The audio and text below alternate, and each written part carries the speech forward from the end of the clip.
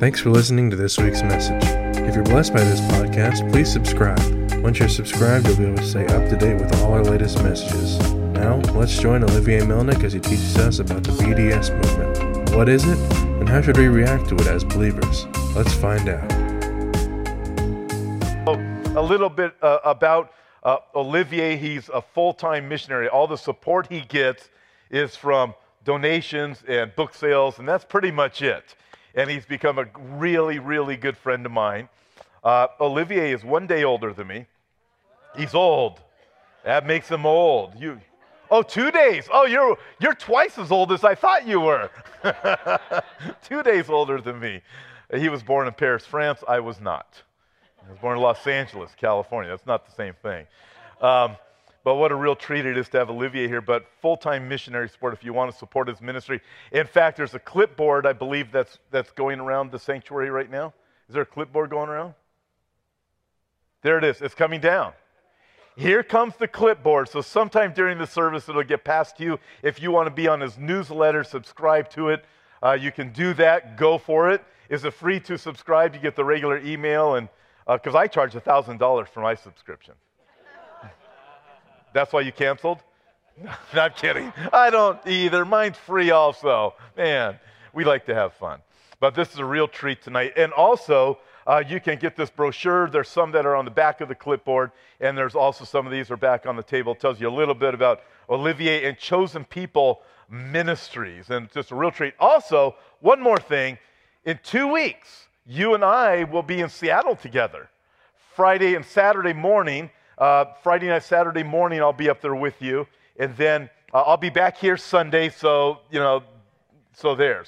but I will be here on Sunday. I got to make sure you know that we're flying back home Saturday night. But with that, this is a real treat to have Olivier with us. You're going to be speaking at our conference. Why don't you come on up? Please welcome Olivier Melnick.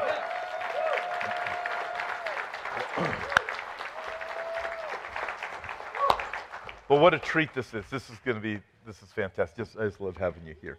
He is my brother. That's brilliant. And Lord, we pray for this time. I pray that you bless this night.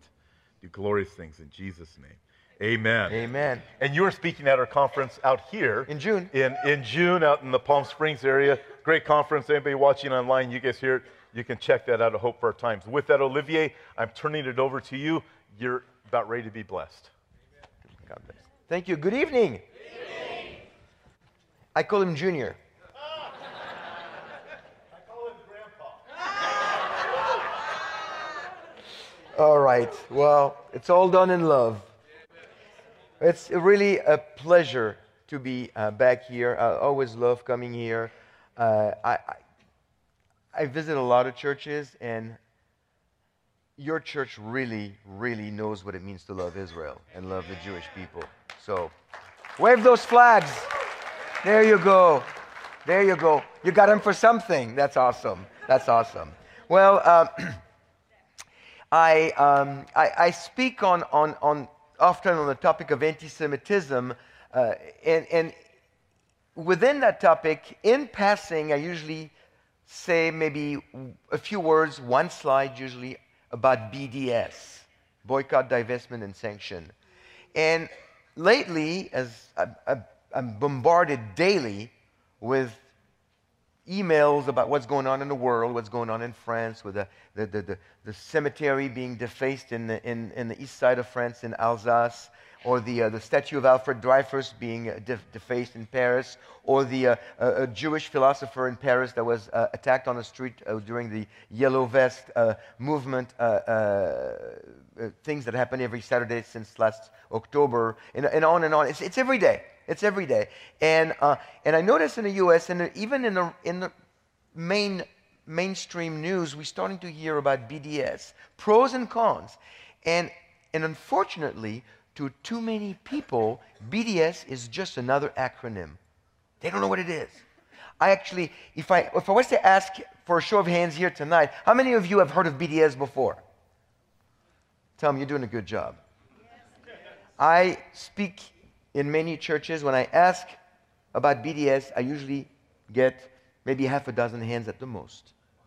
So I felt like, okay, this is time to spend more than one slide on it. So tonight, I'm going to try to give you a comprehensive understanding of BDS, the boycott, divestment, sanctions, in the time that we have.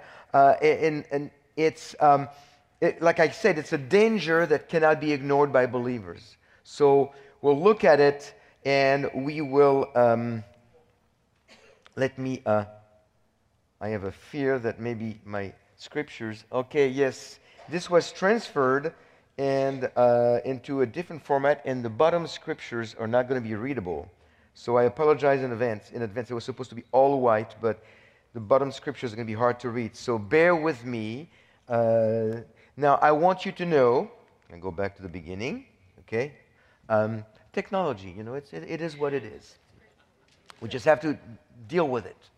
But I want you to know that if you sign up on the clipboard and you put your name and email, you'll get the notes.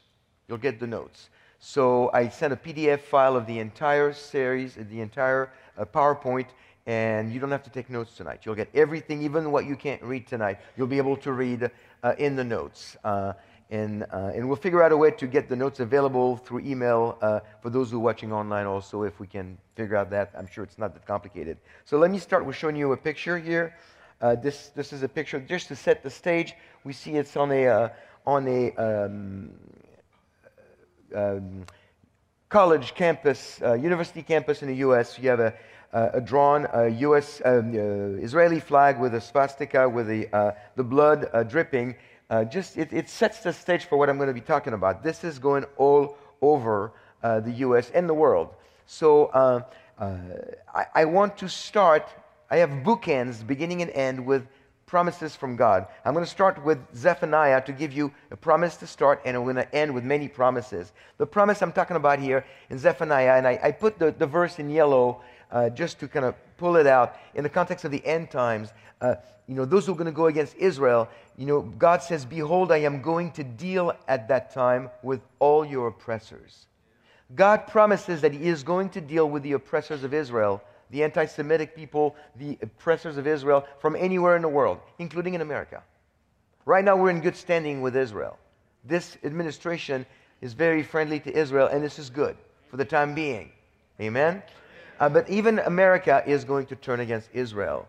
Now, how do we know that this promise stands firm? Well, we know this because the Word tells us that God is not going to change and that His Word doesn't change. In Isaiah 40, verse 8, we read, "The grass withers, the flower fades, but the Word of our God stands forever." Amen? The Word of our God stands forever. So we know that this is not going to change His promise, that God is going to catch up with those who are doing harm to Israel.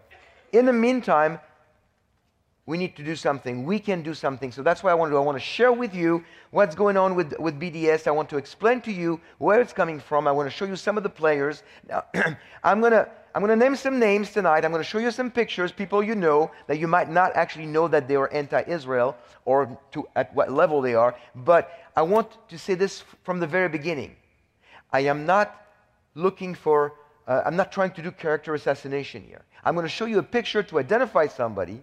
I'm going to identify them, and then I'm going to say something basically quoting exactly their own words from a website or a link. When you get the notes, if there's something that really bothered you tonight, and you really want to, I'm already getting some emails today from yesterday when I preached. If you want the notes, if you say, "Listen, you said this about that person, can you send me the link?" I will gladly do that. Email me. I will email you a specific link to back up anything that I am sharing tonight. It's important to me when I say things like this, when I put words in people's mouth, their words, and I put it together, it's important that you know that there's a source for it. It's not me making it up. So don't take my word for it. Ask me if you want the source. But I want to give you a definition of BDS, and it comes from their website. And remember, you're getting all the notes, so no need to write. It's a good thing. It comes from their website. The BDS movement works to end international support for Israel, for Israel's oppression of Palestinians, and pressure Israel to comply with international law. BDS is a Palestinian-led movement for freedom, justice, and equality. BDS upholds the simple principle that Palestinians are entitled to the same rights as the rest of humanity. There is some truth in that. That's always the danger. You know, when you have some truth and some lies, then you have to kind of sift through and figure out what is true, what is not. Then we go below that. I'll read it for you, because those words are all the words that you hear in the news right now, and then the buzzwords that are getting people to react. Israel is occupying and colonizing Palestinian land, discriminating against Palestinian citizens of Israel, and denying Palestinian refugees the right to return to their homes. This last statement is filled with lies. Every single word is a lie. And we're going to try to debunk that tonight, okay? Israel is not occupying, colonizing, denying, and discriminating. They're doing the opposite. Now, does that mean that every Jewish person in Israel is perfect? No. Does that mean that the Israeli government is perfect, squeaky clean? Of course not. Any government, as soon as you have a government, as soon as you have politics, you have corruption. I don't care where it is. I don't care when it is in history. I don't care where it is, including Israel. There is corruption. There are bad people everywhere. So we don't want to, you know, I'm always cautious, especially when I'm not saying this is a reaction I'm going to get from you, but I'm always cautious when I speak of Israel to a place where they love the Jewish people. We don't want to overreact on the side of being blinded by our love for Jewish people. Because then you basically just, oh, there's nothing the Jews can do wrong. That's not true. But there's anti-Semitism, and there is faulty politics and corruption that exist everywhere, and we have to make sure that we discern between the two. So this being said, I want to give you two reasons why usually given to support the BDS movement. Two reasons that people will give you. They'll say, number one, which they're both myth, by the way, and we're going to debunk them real quickly. Israel is guilty of ethnic cleansing. How many of you have heard that, or read that, or seen it on the internet? Israel is guilty of ethnic cleansing. Well, here's the fact. Ethnic cleansing or genocide is intentional, organized mass murder. Intentional, organized mass murder to eradicate a people group. That's what ethnic cleansing is. Does it exist in the world? Absolutely. I'll give you two examples. The Armenian genocide of the early 1900s and the Holocaust. Those were ethnic cleansing. Millions died. Ethnic cleansing, yes, those qualify. In 1947, there were about 1.2 million Arabs in British Mandate Palestine. Today, there are 6 million Arabs in the whole land, including 1.8 million in Israel alone. There are more Arabs in Israel today than there were before 1947. This is the opposite of ethnic cleansing. This is growth. So it's really not that complicated to debunk. Look at the numbers. Anybody who's telling you the Arabs have been cleansed out of Israel says that there's more Arabs today than there were in 47. How do you explain that? It's not ethnic cleansing. On the other hand, there is still less Jewish people in 2019 than there were before the Holocaust. 75 years ago, we have 15 million Jews, about 15 million Jews in the world today. That is still less than what we had before the Holocaust, which I believe was close to 18 million. That was an attempt at ethnic cleansing. Fortunately, Jeremiah 31, 35 through 37, God promised he would never destroy Israel. So we have that promise from his Bible, from his word. Myth number two, Israel is an apartheid state. You've never heard that, right? Of course you have. Apartheid was South Africa's way of keeping blacks and whites separated, and as such it forbade blacks to eat in white restaurants or cafes, attending white schools or universities, be treated in white hospitals, live in white neighborhoods, or serve in white government. Israeli Arabs are full citizens, if they wish to be, who do not experience any of the restrictions that were known to South Africa. So much so that when in 2017, last time I was in Israel, one of our members of our group fell in front of Damascus Gate in Jerusalem, so I had to take her to Hadassah Hospital in Jerusalem. A day of return, I thought we were not going to go back to the States. We were going to be stuck in Israel. It's a good place to be stuck. I mean, I'd rather, could be a worse place, right? But we went to the hospital. We walked in the hospital, and the triage nurse was a Palestinian Arab. I'm going like, wow, such an apartheid state. You have to be there to really see it. I mean, you can't take my word for it. You can hear stories from people who've been there, who live there, who did ministry there, but you really have to experience it for yourself. It's just amazing. So it's the opposite. So this myth number 2 it's debunked. It's not true. Now, the problem is that we've heard those lies long enough. People start believing lies after you hear them for a while. As a matter of fact, it was once somebody said, if you tell a big enough lie and tell it frequently enough, it will be believed. This was, some of you might even know said that, but actually it's attributed to 3 different people.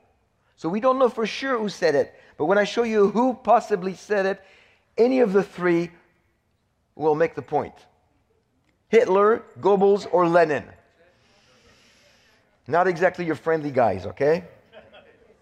So now I want to raise a few questions here that we're going to try to answer tonight. Where does BDS come from? We're going to look at that historically speaking. We'll talk about a family tree. I'll explain that in a minute. You'll understand the concept of the family tree. Is BDS unbiased? Is it looking at both sides equally? You already know the answer, but I'm going to give you some examples. Is BDS anti-Semitic? How dangerous? Is BDS dangerous? And if it is, how dangerous is it? Can believers fight BDS? Yes, we can. Now, I like to say is we need answers on anything, really. We need answers to engage with BDS proponents. If you want to engage with the culture, I'm looking at all of us here.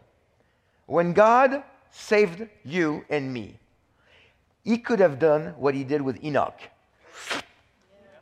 Gone. I mean, I'd like that.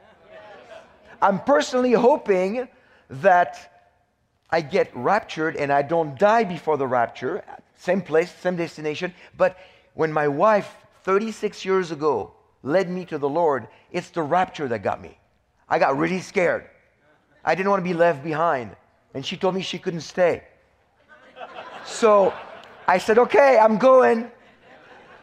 And then 3 months later, we got married. She would not marry me unless I was a believer. So that was 36 years ago. She led me to the Lord.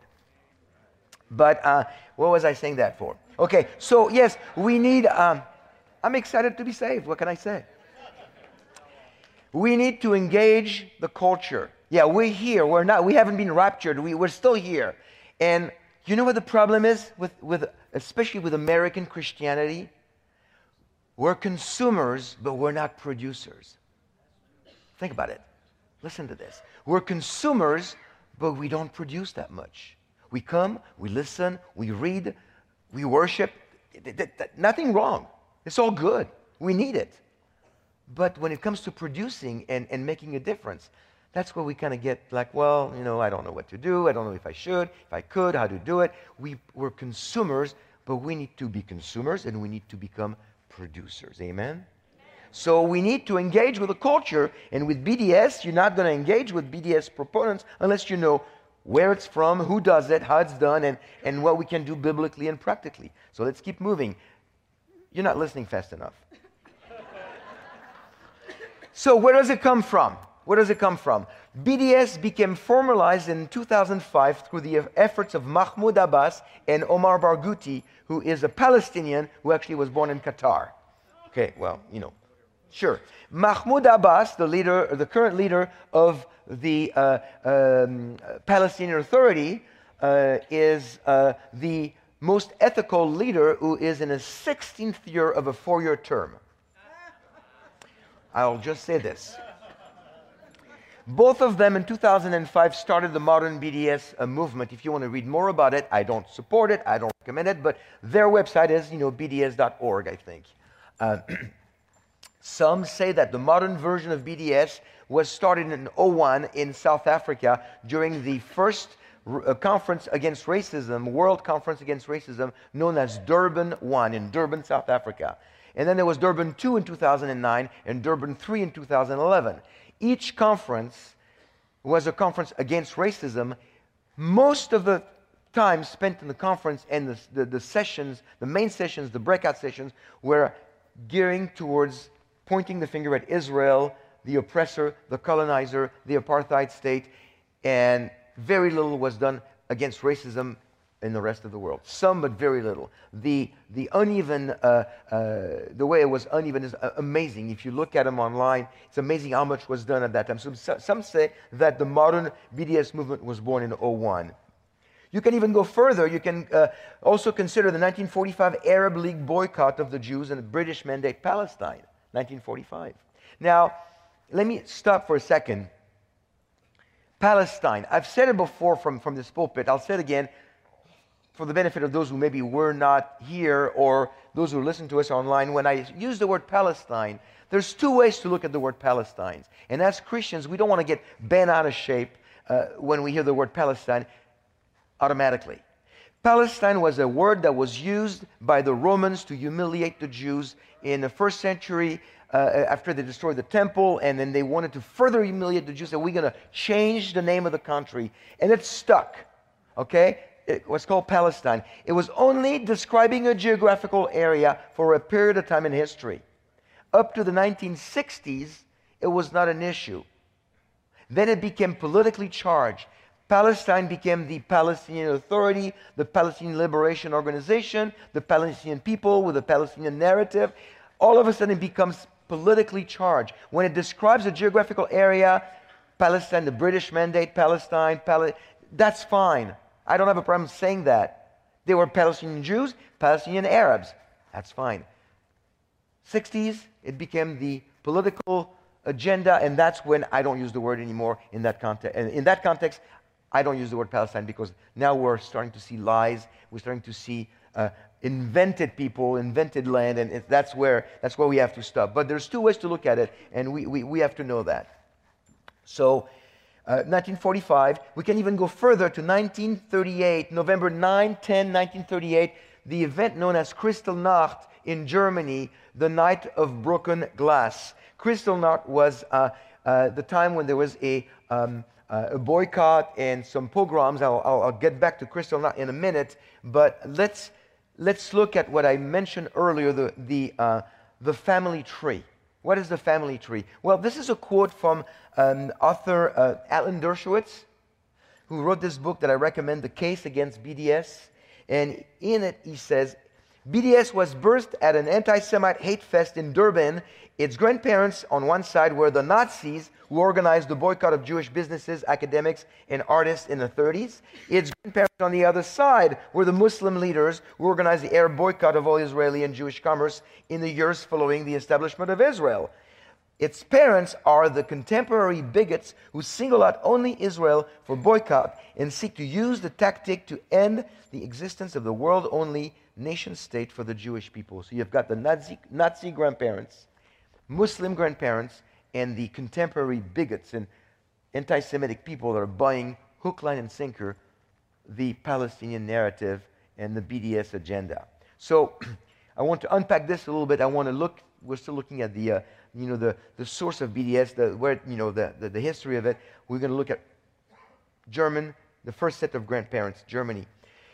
Nuremberg race laws of 1935 segregated Jews and stripped them from their citizenship. The Nuremberg laws define a Jew as someone with 3 or 4 grandparents. You see a graph on the screen. You see some little dots here. There was a way to define if you have 1 grandparent, 2 grandparents, and it just kind of funneled down to who's Jewish, who's not. So it would go as far as 3 or 4 grandparents. That meant you were Jewish, which of course in the 30s in Germany was bad news. That's the Nuremberg race laws. Now you have the Nuremberg trials. That's good. The Nuremberg laws, bad for the Jews. Nuremberg trials, international tribunal, putting all the Nazi officers and leaders on trial at the end of the war. That's good. So same place in Germany, completely different agendas. So the events these events, the Nuremberg race laws, where they set the stage for Kristallnacht, the Night of Broken Glass. Another event, just a little bit after that, in October of 1938, 1 month really before Kristallnacht, German Jews had to turn in their passports to have them reissued with the stamped letter J for Jew. On the cover, as you see on your screen, you might see it's kind of hard to see, but you'll get it in the notes. On the cover, and have the names Israel for male and Sarah for female added to their name. So I would become Olivier Israel Melnick on my passport with a big J, if I had lived in Germany at that time, to identify them as Jews. This was known as the law on the alteration of family and personal names. This was leading to Kristallnacht. Kristallnacht, November 9-10, 1938, a multitude of pogroms and boycotts started across Germany. Over 7,000 businesses and synagogues burnt, destroyed, almost 100 Jews killed. That was just the beginning, and 1,000 more subject to violence. It lasted more than one day, but that's the key date that got it started. By the way, on the left of your screen here, the Yud with the Star of David, painted with that white paint you put on windows, to do drawings and markings. This happened in Paris last week, or 2 weeks ago. A bagel shop in Paris had this written on the window, Juden, just like in the Nazi years. I mean, it's not just in Paris, my friends. Happens to be where I'm from, so I keep a good eye on it. Plus, I'm involved in the ministry. I'm on the board of Chosen People, so I go to France a couple times a year for ministry. So it's close to my heart. The French Jewish community is the third largest Jewish community in the world. Israel, U.S., France. Yet the French are leaving right now in large numbers. Don't get me started. No, okay, first set of grandparents. Second set of grandparents, Muslim boycott of Zionist goods. December 2nd, 1945, the newly formed Arab League, Saudi Arabia, Lebanon, Transjordan, Egypt, Iraq, and Syria, made plan to boycott Zionist goods and products. Jewish products and manufactured goods shall be considered undesirable to the Arab countries. All Arab institutions, organizations, merchants, commission agents, and individuals were called upon to refuse to deal in, distribute, or consume Zionist products or manufactured goods. In 1977, the U.S. Congress passed a law against boycott that included the boycott of Israel. You could not boycott Israel. If you were a business boycotting Israel, you would lose tax advantages and you would be doing illegal things and you would be fined.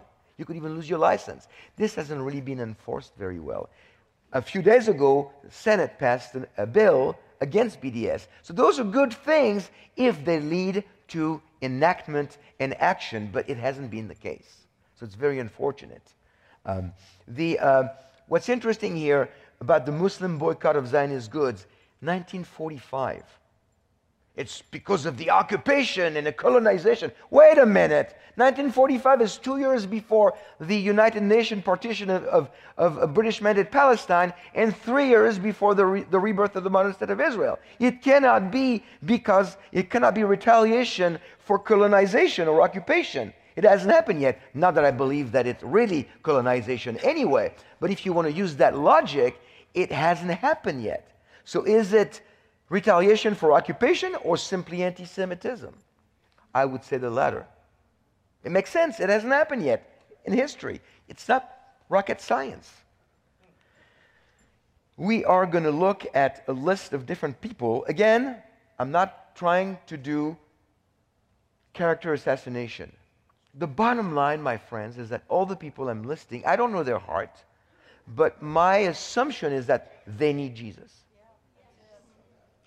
And you'll see later in the message around probably 9:30 tonight, you'll see later in the message, I'm serious. No.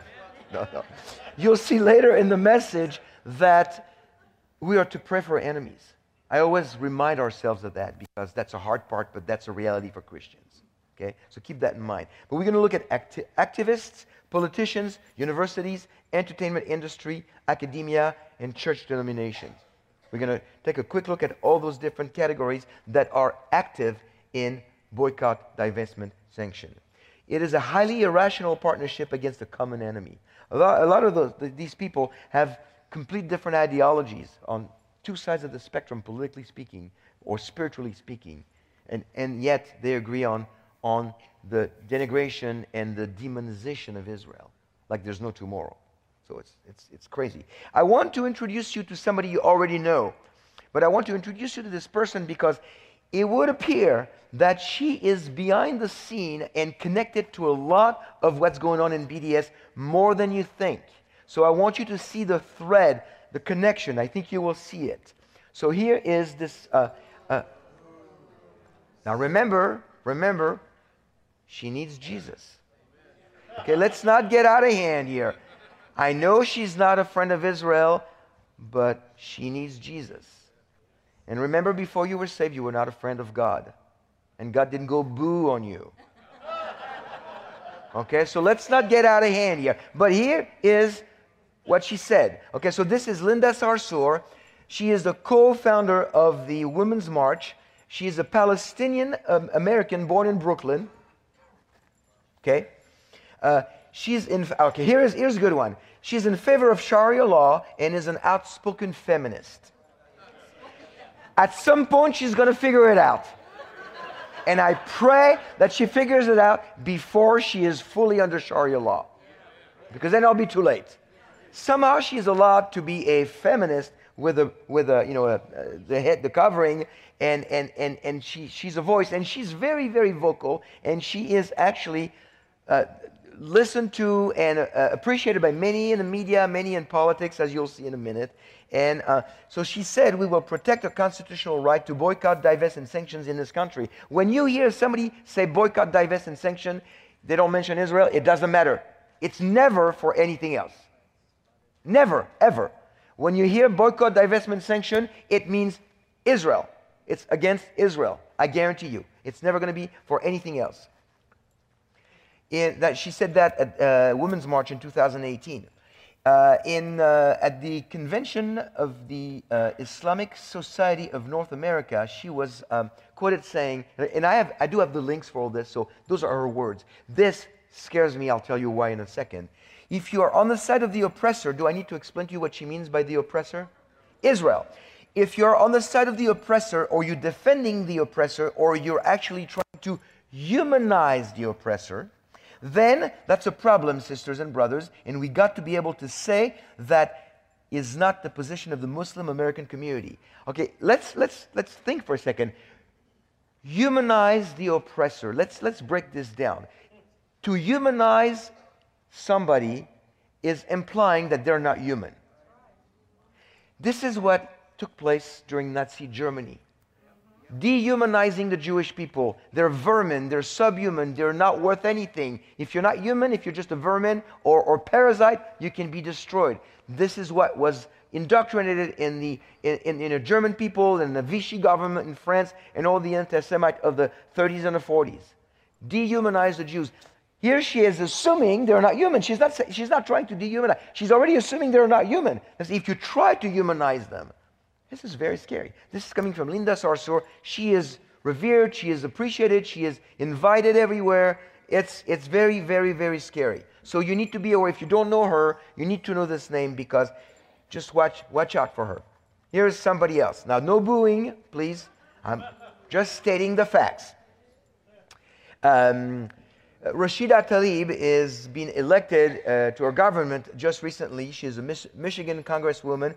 She says, I personally support the BDS movement. Economic boycotts are a way to bring attention to issues like racism and the international human rights violations by Israel right now. International human rights violations, excuse me, I mean, it's the other way around. But this is what she's saying. This is what people are buying. Now, interesting, Rashida Tlaib had no problem using the Israeli software called Wix to build her political website for when she campaigned. She used the site. It's a Israeli-built, a great little website to build your own website.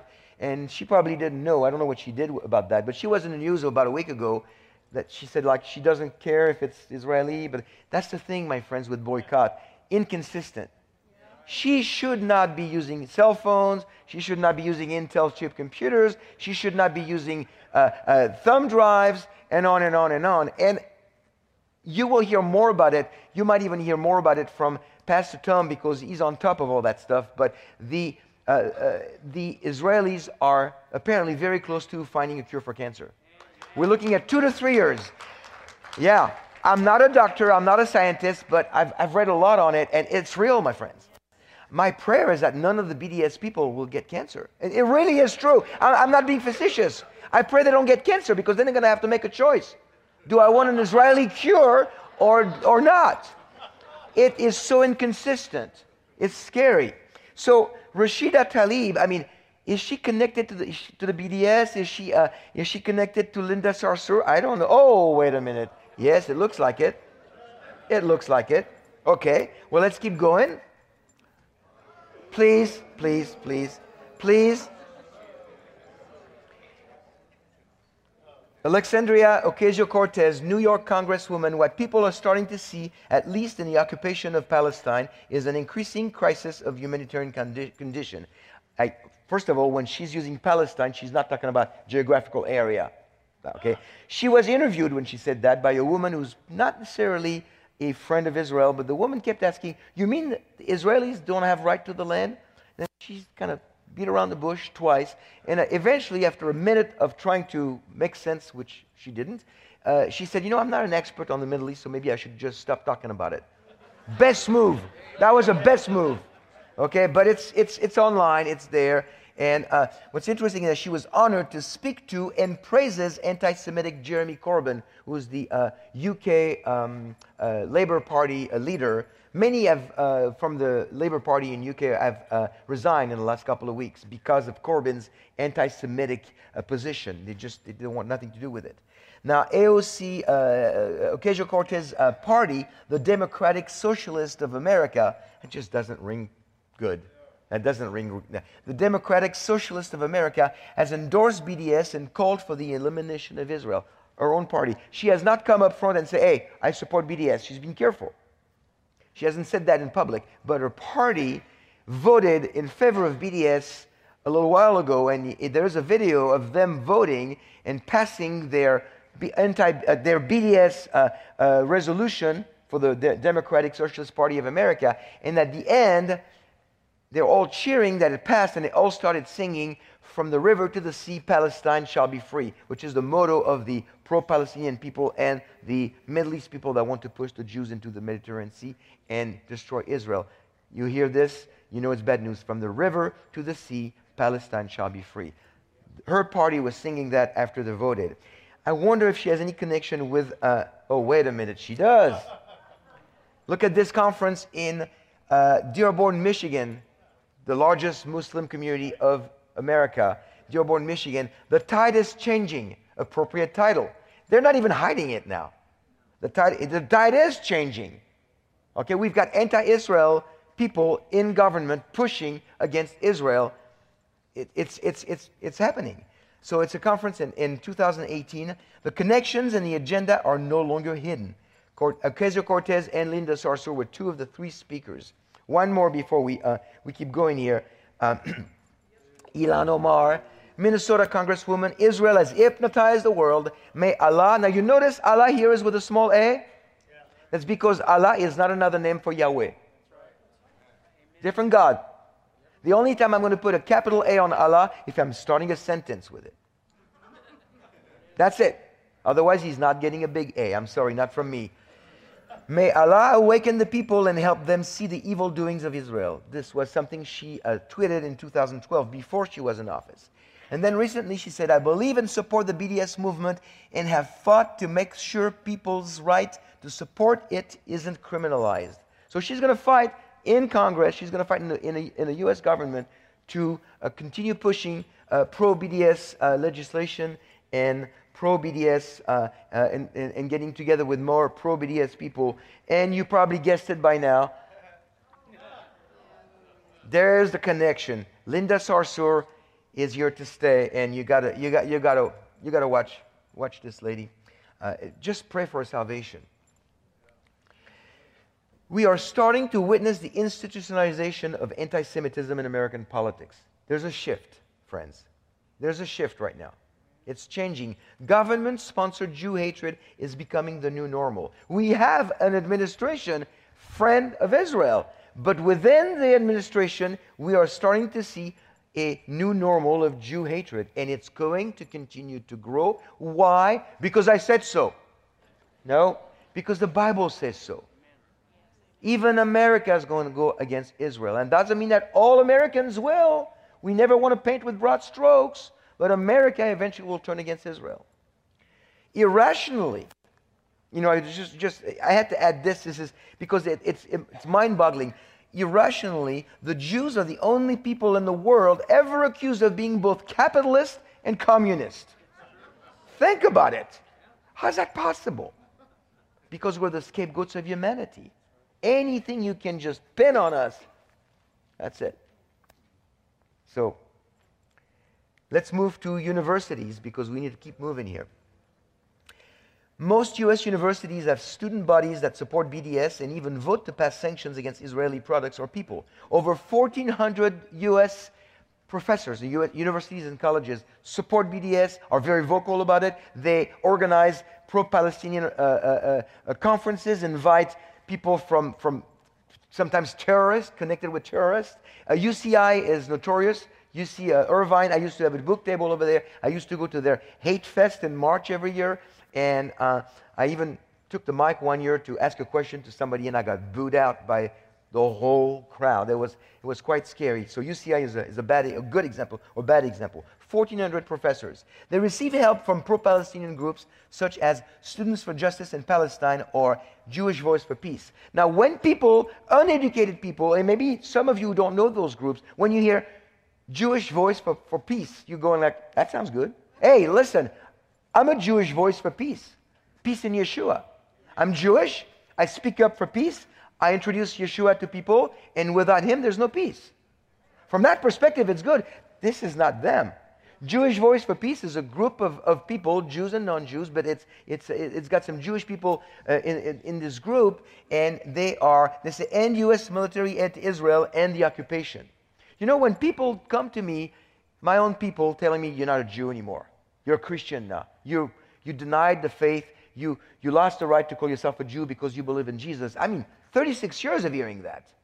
Okay? And in every shape, every color, I couldn't even use some of the words. Okay? I've heard it all. But I haven't felt any more Jewish than since I found my Messiah.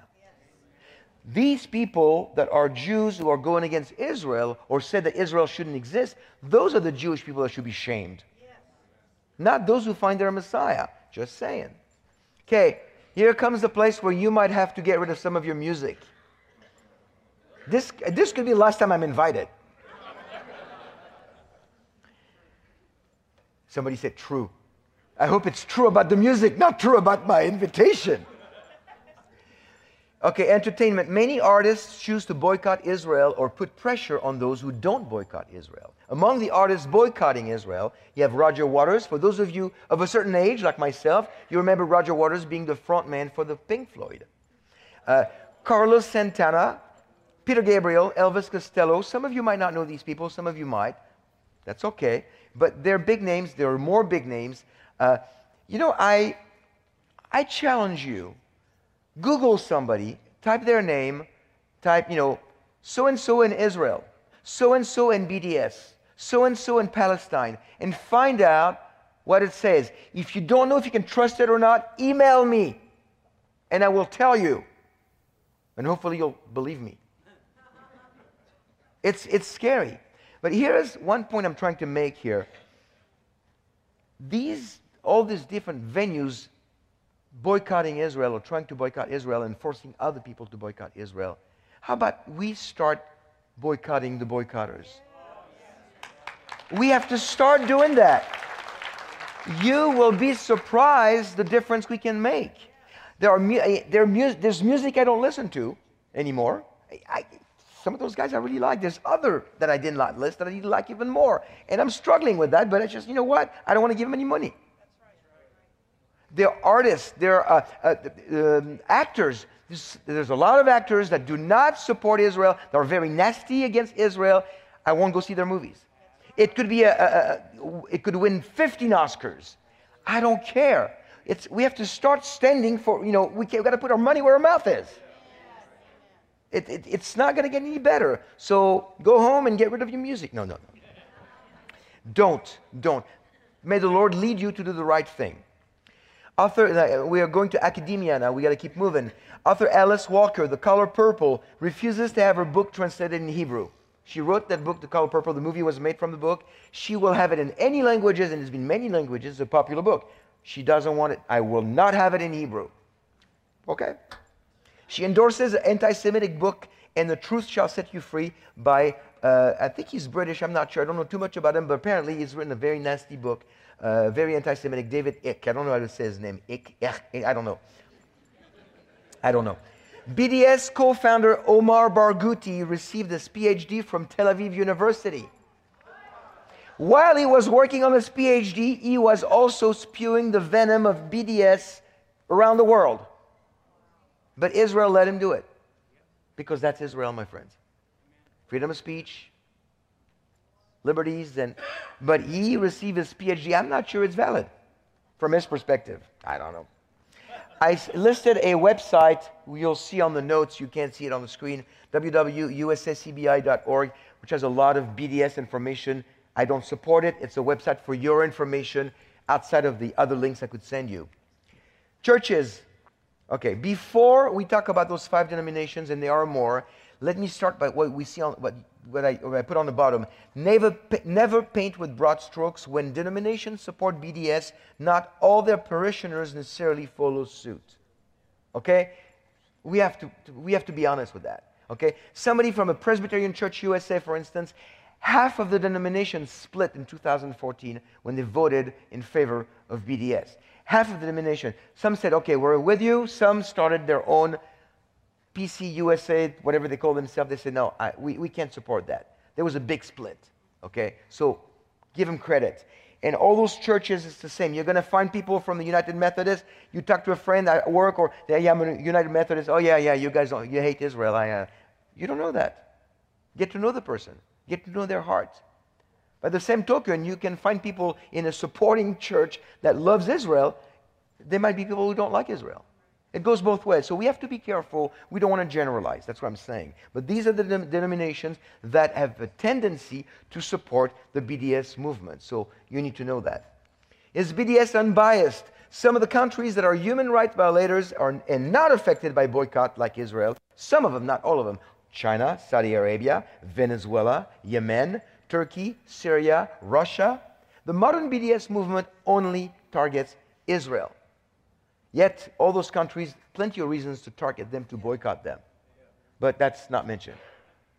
So, yes, it is biased, very biased. Is BDS anti-Semitic? Here's a quote from a professor of Cal State University in Stanislaus, California. His name is Assad Abu Khalil, and he says, the real aim of BDS is to bring down the state of Israel. That should be stated as an unambiguous goal. There should not be any equivocation on the subject. Justice and freedom for the Palestinians are incompatible with the existence of the state of Israel. He's being honest. He's saying it like it is. That's the real goal of BDS. Another man, John Spritzler, author and BDS activist, I think the BDS movement will gain strength from forthrightly explaining why Israel has no right to exist. That is the real goal of BDS. Okay? Let me keep going here. How dangerous is BDS? Well, BDS, the people that support BDS, the people that are behind BDS are connected. They have ties with Hamas. They have ties with Palestine Islamic Jihad. They have ties with the Popular Front for Liberation of Palestine. All three, more, but those three are all terrorist organizations. They have the same goal, that is the dismantling of the Jewish state, the eradication of Israel from the map, and the complete destruction of all Jews. And here is why it's getting crazy and it's moving forward. Until recently, the ties were just ideological. Now they're operational. What I mean by that is, until recently, people agreed, yeah, I agree with your fight, I agree with your struggle, I support your movement. Now, these people not only share the same ideology, but what I mean by operational, you have people in government pushing the BDS, like I just showed you, in U.S. government. And you think it's going to stop at 3? No. What, do you think there's only 3?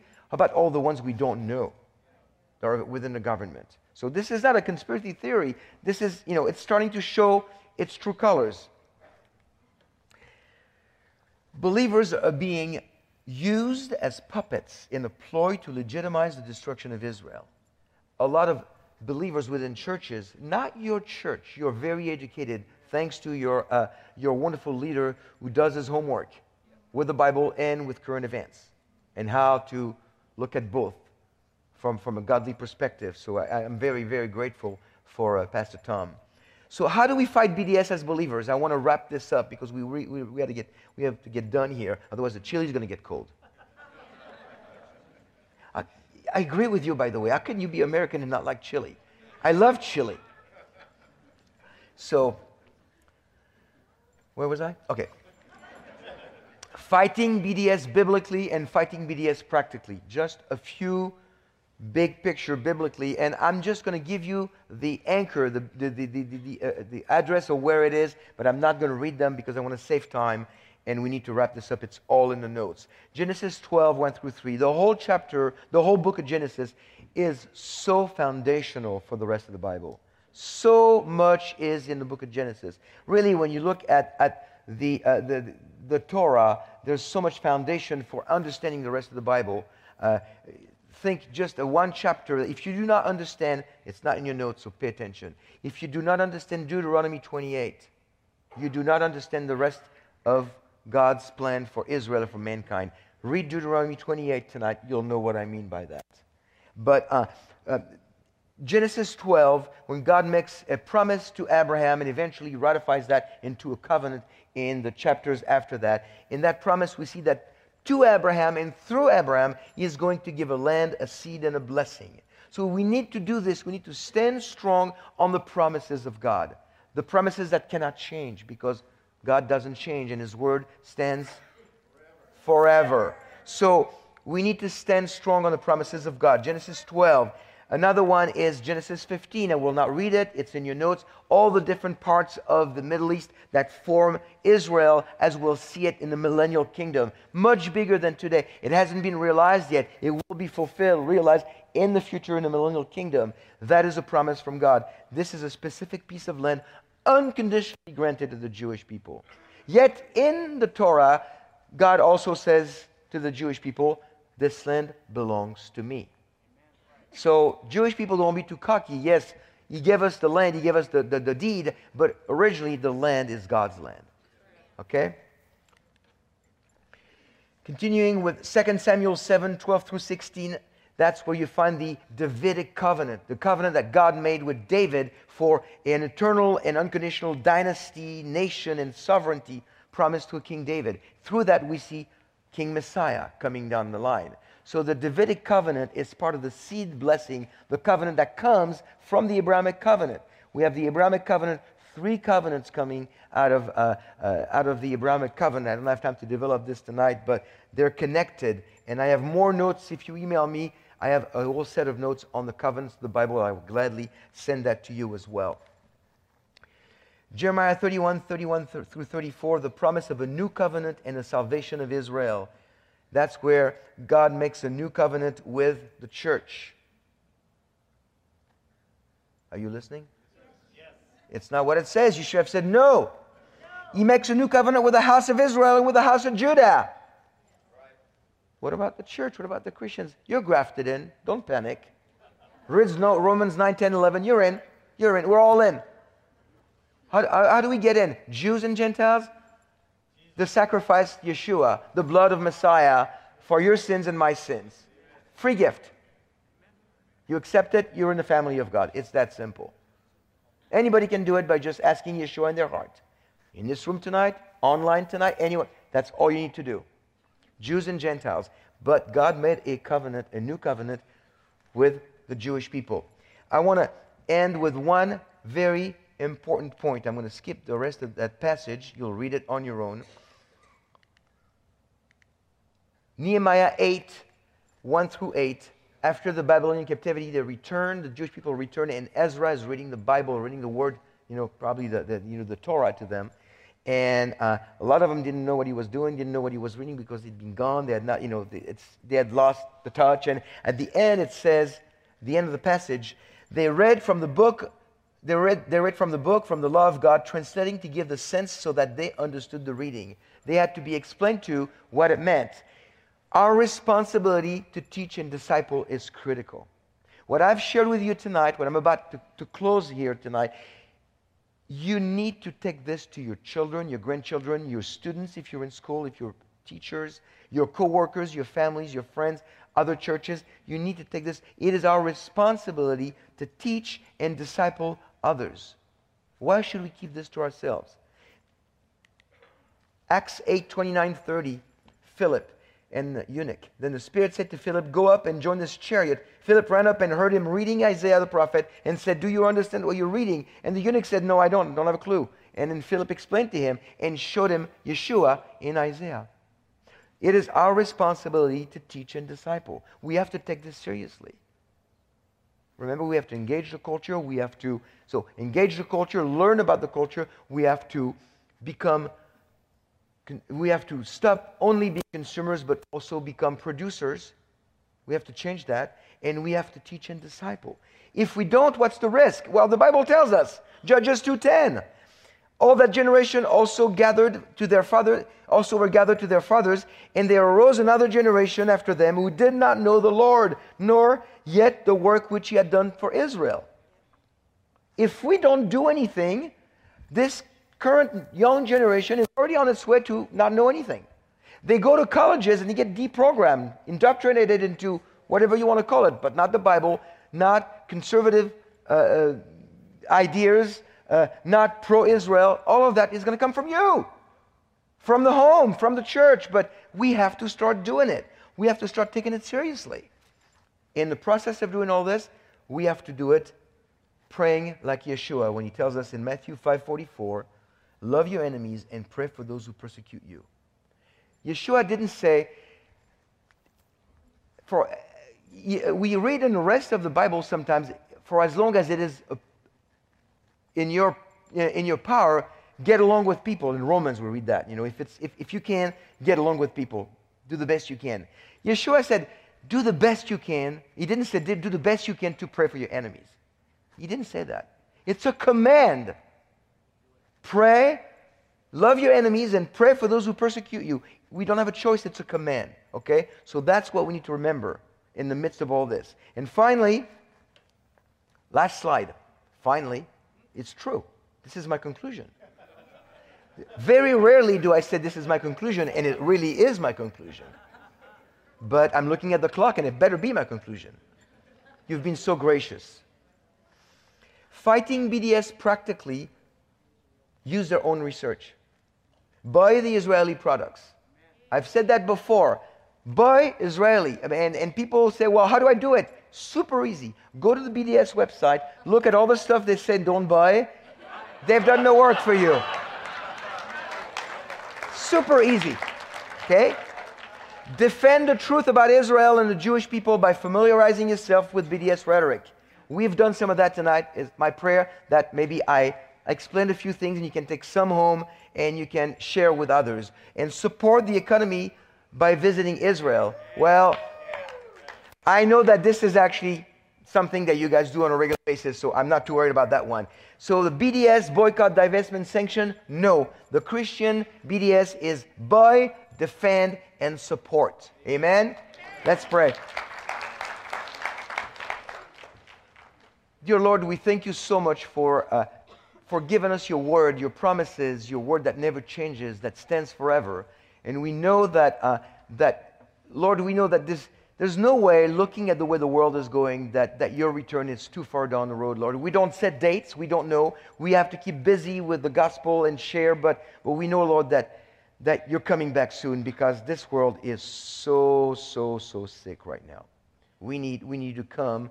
But until you come, Lord, we want to do whatever we can to bring as many as possible to you to become children of God.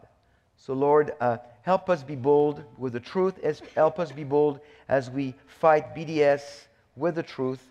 And also, Lord, help us love our enemies, which is not easy because in the flesh we have a tendency not to. Help us do that, Lord. Thank you for this church. Thank you for the people here, for the love for Israel, for my people, and for our ministry. May God bless you in Yeshua's name. Amen. Amen. Thanks for listening and being a part of this week's podcast. Before you go, I'd like to invite you to visit our website, hopeforourtimes.com, and check out the many resources we have to offer. On our website, we have books, DVDs, and daily news articles that will always keep you up to date on the times we're living in. If you'd like to see the video version of this week's podcast, you can find us at Hope for Our Times on YouTube. God bless, and we'll talk to you next time.